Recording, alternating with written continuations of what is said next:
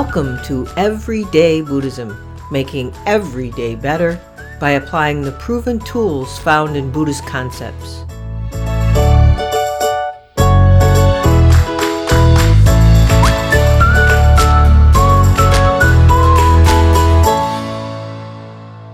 Welcome to episode 47 of Everyday Buddhism, making every day better. I'm back.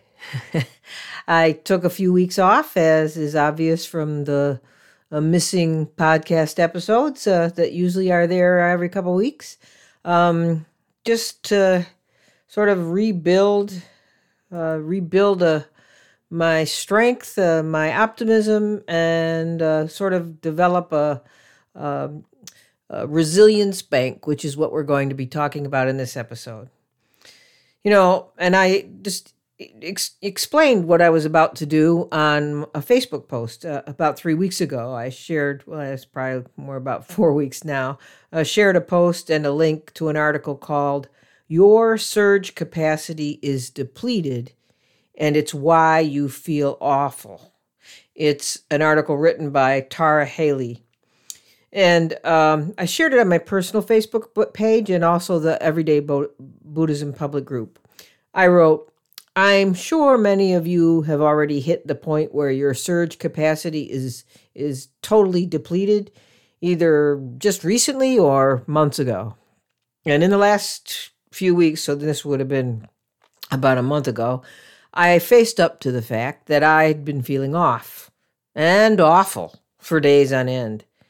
And feeling that way is something I am not at all familiar with as a nearly incorrigible glass half full person."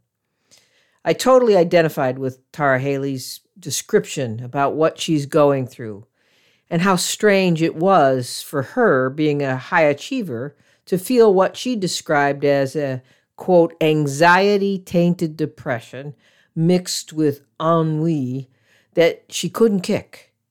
And it was also along with a complete inability to concentrate. And when I read that, it was exactly the way I'd been feeling.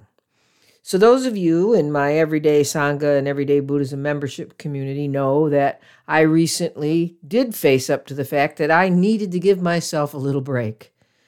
And in the article, Tara Haley points out that expecting less of yourself is exactly what you should do to help yourself go the distance in this pandemic, even though we don't know how long that distance is or what we're going to find at the end. Her article talks about this thing called ambiguous loss, and it's why we feel so bad, and how it's news for many of us, and how we have no coping skills. Much like my recent Everyday Buddhism podcast called 6 Steps for Coping with Uncertainty with Greg Creech, Haley asked the question, how do you adjust to an ever-changing situation where the, quote, new normal is indefinite uncertainty? So it's been a little over a month since I released the episode with Greg Creech, and it gave myself time to not think about writing content, having ideas for content, or recording content. I also took time away from hosting the Everyday Buddhism Sangha, which we call the Everyday Sangha, with gratitude for volunteer hosts from the Sangha who took over for me. Just a few weeks prior to recording the episode with Greg, we lost our dog Bella. She was 15 and the last dog in the house since we lost her littermate brother Bach in April of 2019. So I did realize that I was dealing with a mix of this thing called ambiguous loss, as well as the more tangible loss and grief of losing Bella. A while ago I expected to snap out of feeling off and awful within a week or two into this past month of my break. But I'm here to report that just giving myself a little break wasn't a magic solution. I did what seemed to be all the right things. I took more walks, spent more time outside, read more, and let myself sleep in. But it still seemed harder for me to focus and get motivated to do the things I needed to do. But see, it's Haley's article. She points out that this is very typical.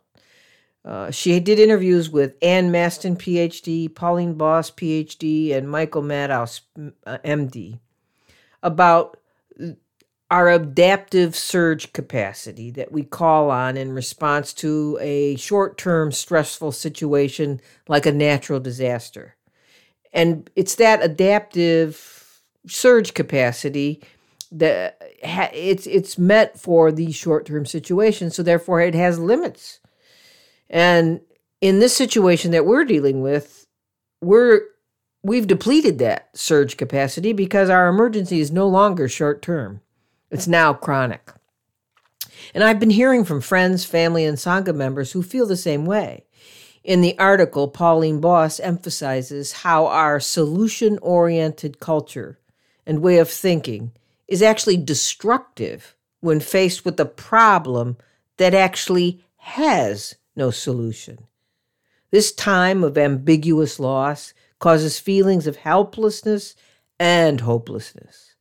And a better way to deal with these feelings is not through trying to think our way out of them or find a solution, because there really is none, but it is what Michael Madhouse promotes, which is this resilience bank account.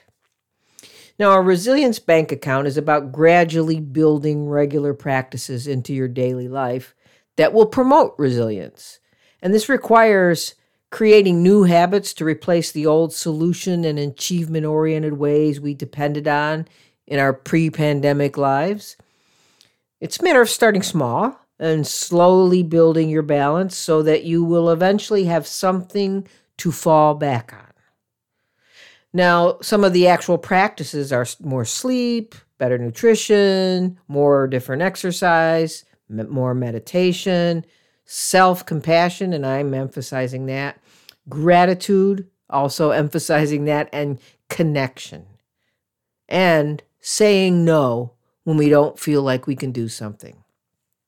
But there's a big picture framework that hold these practices, and it's like a framework of attitude adjustment, and they consist of a certain steps, which I will share with you here. The first step is acceptance, and I've talked about this a lot. I've talked about it a lot from the framework of Japanese psychology. I've talked about it a lot from Greg Creech's books and in interviewing Greg Creech. Acceptance is a dynamic thing. It's not a giving up or, that feeling of, I guess I have to accept it, I can't change it, blah, blah, blah. No, acceptance can be a powerful force. It's a force of taking control of your own mind and looking into reality instead of pushing it away or escaping from it. Instead of like exaggerating it or avoiding it. That's sort of the push-pull phenomena of the second noble truth that the Buddha talks about. Both of those things, pushing and pulling, are clinging. If you're pushing it away, you're actually clinging to it because you keep thinking about it. If you're you wouldn't pull the actual pandemic towards you, but you would pull your wishing for your old life back to you. And that's also clinging to something that is no longer there. In acceptance, we accept that life is different, and when we stop fighting reality, we can apply our energy towards more constructive activities. The second attitude adjustment is expecting less from yourself. Expecting less and replenishing more. It takes more. If it takes more than like a half a day to get focused and complete one task, okay, that's okay. I know it's totally out of what we normally accept for ourselves, totally out of what we think is right for ourselves as we push ourselves through our days. But everything about our daily rhythms and times are different now, and we need to slowly build. Let's face it, we're building a new way to live. The other attitude adjustment is recognize the different aspects of grief. We are grieving actual lives lost, sicknesses, the loss of being able to visit others. We are grieving our lost way of life. We are grieving the fact that we have an uncertain future. Now, the stages of grief that they talk about are typically referred to as denial, anger, bargaining, depression, and acceptance. Now, one thing about stages of grief is that they're not linear, and they can surprise us when they arise and flare up and then settle down. And then they flare up again and settle down again. We expect to sort of like go through these stages of grief and be done with them. That's not how grief works. Grief is a shapeshifter, as I've talked about before. The way to accept our new normal and understand the different aspects of grief is to understand the fact that we will always feel a little off balance, because one minute we may feel fine and the next minute we'll feel that anger again, which we thought we shook off. Another attitude adjustment is experimenting with both and thinking, like hyphened, both and thinking. This means to face reality, but also change our perception of it, at least sometimes. This is the avoidance of storytelling, which is that creates that second arrow from the Buddhist parable. We have this thing that's happening to us that feels crappy, but the more stories we tell ourselves about it, the more we just shot ourselves with a second arrow. First arrow may be the pandemic. The second arrow is our moaning and groaning about it. See, life in the pandemic can feel and be crappy, but at the same time, you can also feel peaceful and free as you take a daily walk. You can feel peaceful and free in your meditation if you're opening your eyes and your ears to the sound of nature around you, or just the sounds of your house. There's a slowing down and an openness that can make you feel peaceful. And that can happen right in the middle of the pandemic. That is both and thinking. Another attitude adjustment is looking for new and old activities to fulfill you. Many of our pre-pandemic normal activities of self-care are no longer possible. We've accepted that, I think. We don't go to the movies. We don't go out to dinner unless it's sitting outside. There's many things that we can't do anymore. We can't even visit our relatives in nursing homes. But we can look for new ways that make us happy or provide self-care or make us feel relaxed or make us zone out. Activities that help us get in that mindless, timeless, flow.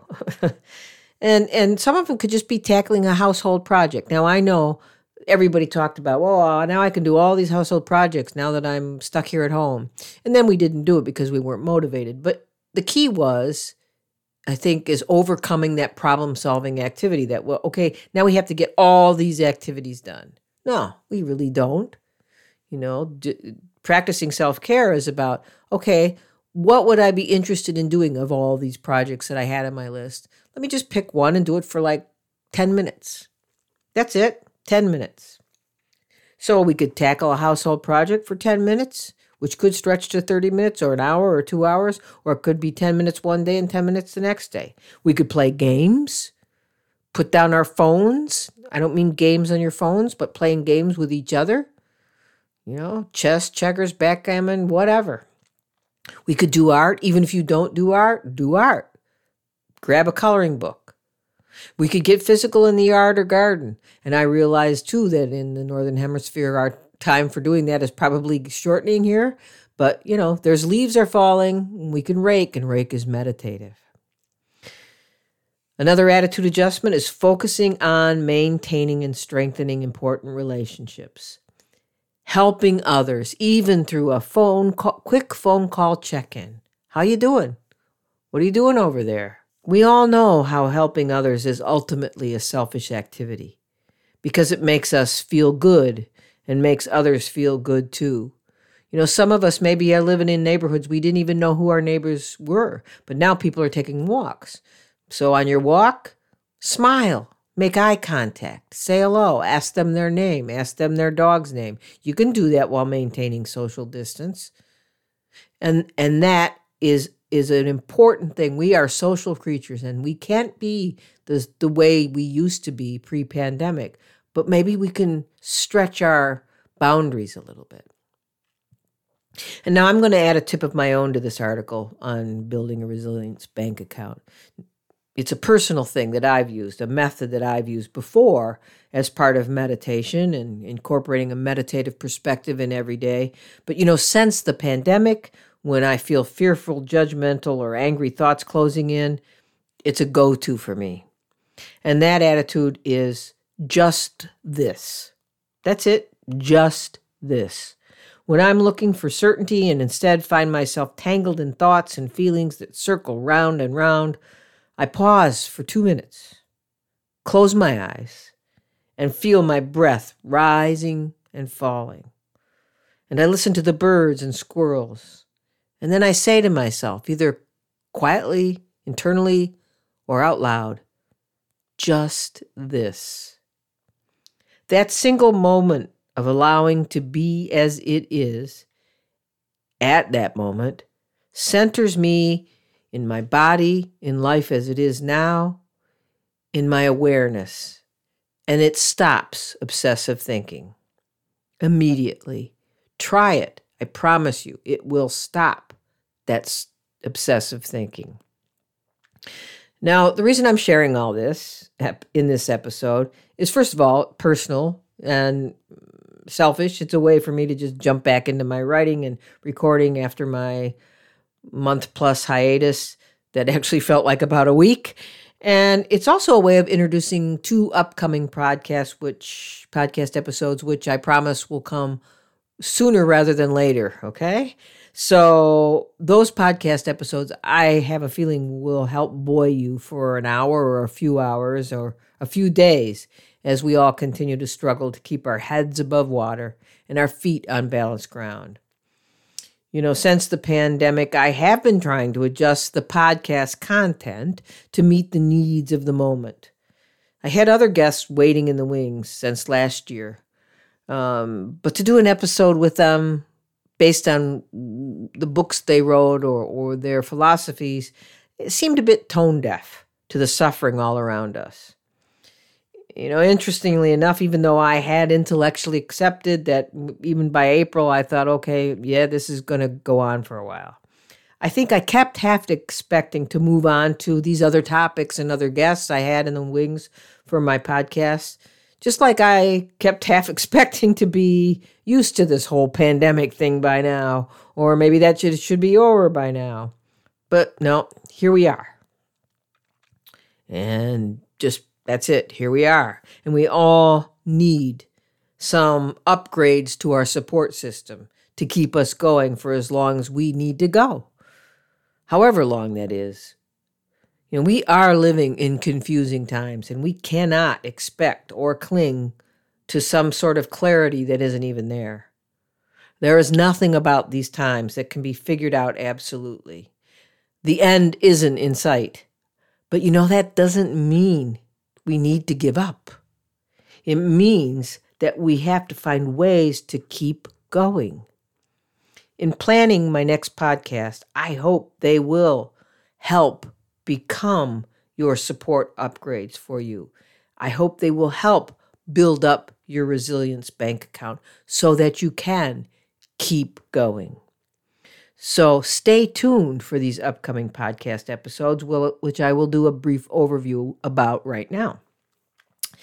The next podcast episode I have lined up, which I have already recorded by the way, is a special guest interview with one of my podcast listeners. This is a feature that I want to emphasize here. It's a feature I'd like to continue as we walk through this uncertainty together. I thought it'd be great and helpful for me and helpful for all of you to reach out to my podcast listeners and ask you to write me an email and share some of your own coping skills, some of the ways you are supporting yourselves and your family and your friends, some of the ways you may be using resilience building practices or activities. They can be Buddhist or other spiritual or otherwise. Anything that you've incorporated in your lives that have helped you walk through the troubled times we're in. I'm sure all of our listeners would like to hear what you're doing. Connect with me, and I will invite some of you to be guests on an upcoming episode. I will share how to connect at the end of this episode, and I'll also, of course, post the details in the show notes. But the very first of these special, podcast listener guests interviews is with Everyday Buddhism podcast listener David Farley. If you listened to episode 46 with Greg Creech, I mentioned David and read a bit of his article about uncertainty that he shared with me. He reached out, said he was a longtime listener and knew that we were going to be talking about uncertainty and wanted to share his article. So I thought an interview with how David is coping would be a good way to start, since he did originally reach out to me. A little bit about David. He's a New York-based writer with a focus on food and travel, and also Buddhism. He's also a certified meditation teacher. His writing regularly appears in the New York Times, the Wall Street Journal, Newsweek, National Geographic, the BBC, and other publications. Farley is the author of 2 books, one, Underground Worlds, A Guide to Spectacular Subterranean Places, and the other, An Irreverent Curiosity, in Search of the Church's Strangest Relic in Italy's Oddest Town. And that actual book was made into a documentary by the National Geographic Channel. And by the way, I will post links to his websites and to his articles in the show notes. I thought it might be pretty appropriate to hear what David had to say about how he's dealing with the pandemic, since he is a food and travel writer in New York City. Just think about that. The pandemic hits. What can't you do? You can't go out to dinner. You can't travel. And he lives in New York City, sort of like the hot spot, the ground zero of the pandemic in the early months. So it was a great podcast episode, and look forward to it. I will probably be releasing it within the next week or 10 days. And after the upcoming episode with David Farley, which will be episode 48, and it's entitled A Missing Future, I have a recording scheduled with Kimberly Brown. She's the author of Steady, Calm, and Brave, 25 Practices of Resilience and Wisdom in a Crisis. This book, and I have read it, is a wonderful little handbook to keep as a companion to our lives during this, it's an awful time, right? During this awful time of pandemic, plague, whatever you want to call it, racial unrest, political divisiveness, and the ravages of climate change, fires, hurricanes, and flooding. Wherever we go, we're met with the challenges of how to be steady, how to be calm, and can we be brave? Kimberly gives us practices that will help. She's a meditation teacher and writer based in New York City. She teaches meditation at Mindful Astoria, the Rubin Museum, Shantideva Meditation Center, and she's also a guiding teacher in the Interdependence Project's Mindfulness Teacher Training Program. I look forward to my upcoming discussion with Kimberly and can't wait to share it with you. But don't forget, what I'm looking for from you guys, all my Everyday Buddhism podcast listeners, is for you to write to me and tell me how you're coping. Where have you found support? What are some of the resilience building practices or activities that you have incorporated in your lives that have helped you walk through these times? Please, please, please email your insights or comments to Wendy Shinyo. That's all lowercase, WendyShinyo, Wendy Shinyo at everyday-buddhism.com. And email them with the subject line, How I'm Coping. I will reach out to schedule a time to talk with you after I've received your email, and then possibly schedule a podcast interview with you and a couple other listeners, or we can schedule a few podcast episodes. It all depends on how many emails that I receive from my listeners. So chip in. I think you just be contributing to a few wonderful podcast episodes, or at least one that will help others. I look forward to hearing from you. So that's it for this episode.